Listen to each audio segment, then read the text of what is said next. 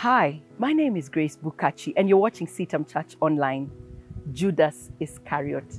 He was one of Jesus' disciples. And I many times think about him and think of the fact that he was one that Jesus chose right from the very beginning. He was loved. Love was extended to him.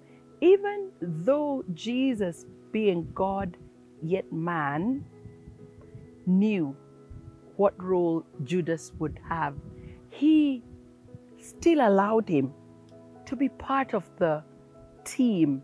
He allowed him to be the one that kept the money. And at the Last Supper, Jesus washes the feet of Judas Iscariot. He not just only washes his feet, he also presents to him. He serves him the bread and the wine. He extended every bit of love and forgiveness for the sin that perhaps he was aware that Judas would make. And you know, the Bible does tell us that he has forgiven us. He died on the cross for our sins. Yes, we have committed sin.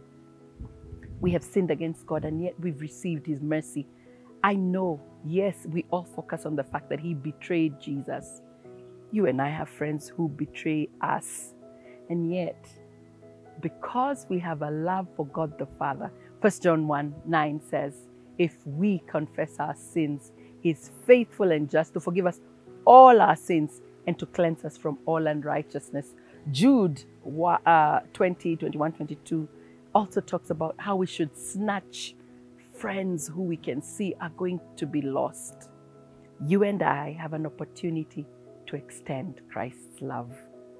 It may be someone who's hurt you, who's betrayed you.